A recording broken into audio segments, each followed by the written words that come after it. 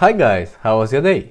Today I watched a Chinese historical war film, The Flowers of War. It got limited release in New York, Los Angeles and San Francisco in late December 2011. The film received a nomination for the 69th Golden Globe Awards. The movie takes its place in 1937, where Nanking City stands at the forefront of a war between China and Japan.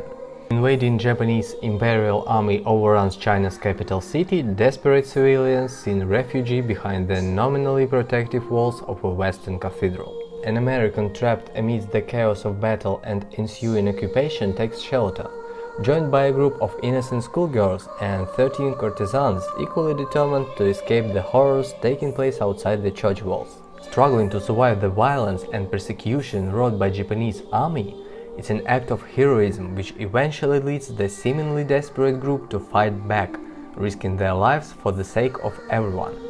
I've chosen this film only because of Christian Bale's performance. As usual, I was looking for some film to watch and stumbled upon this one. It has low critics but also high audience scores on Rotten Tomatoes. So you really never know what to expect from movies like that.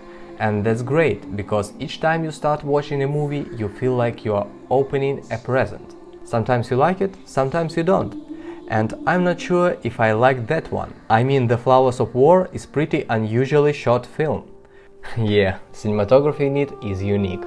Some frames in the movie look like something that was shot in 90s, especially the beginning of the film, where they show war actions in all their glory. Also, somewhere in the middle of the movie, I realized that the characters speak Chinese most of the film, which is not bad, because it adds some value to the authenticity and atmosphere of the movie. As I've said before, Christian Bale is a leading actor in it. He did a great job, but unfortunately it wasn't his best performance. All in all, it's a long and sometimes boring film that is very well shot and has a great cast.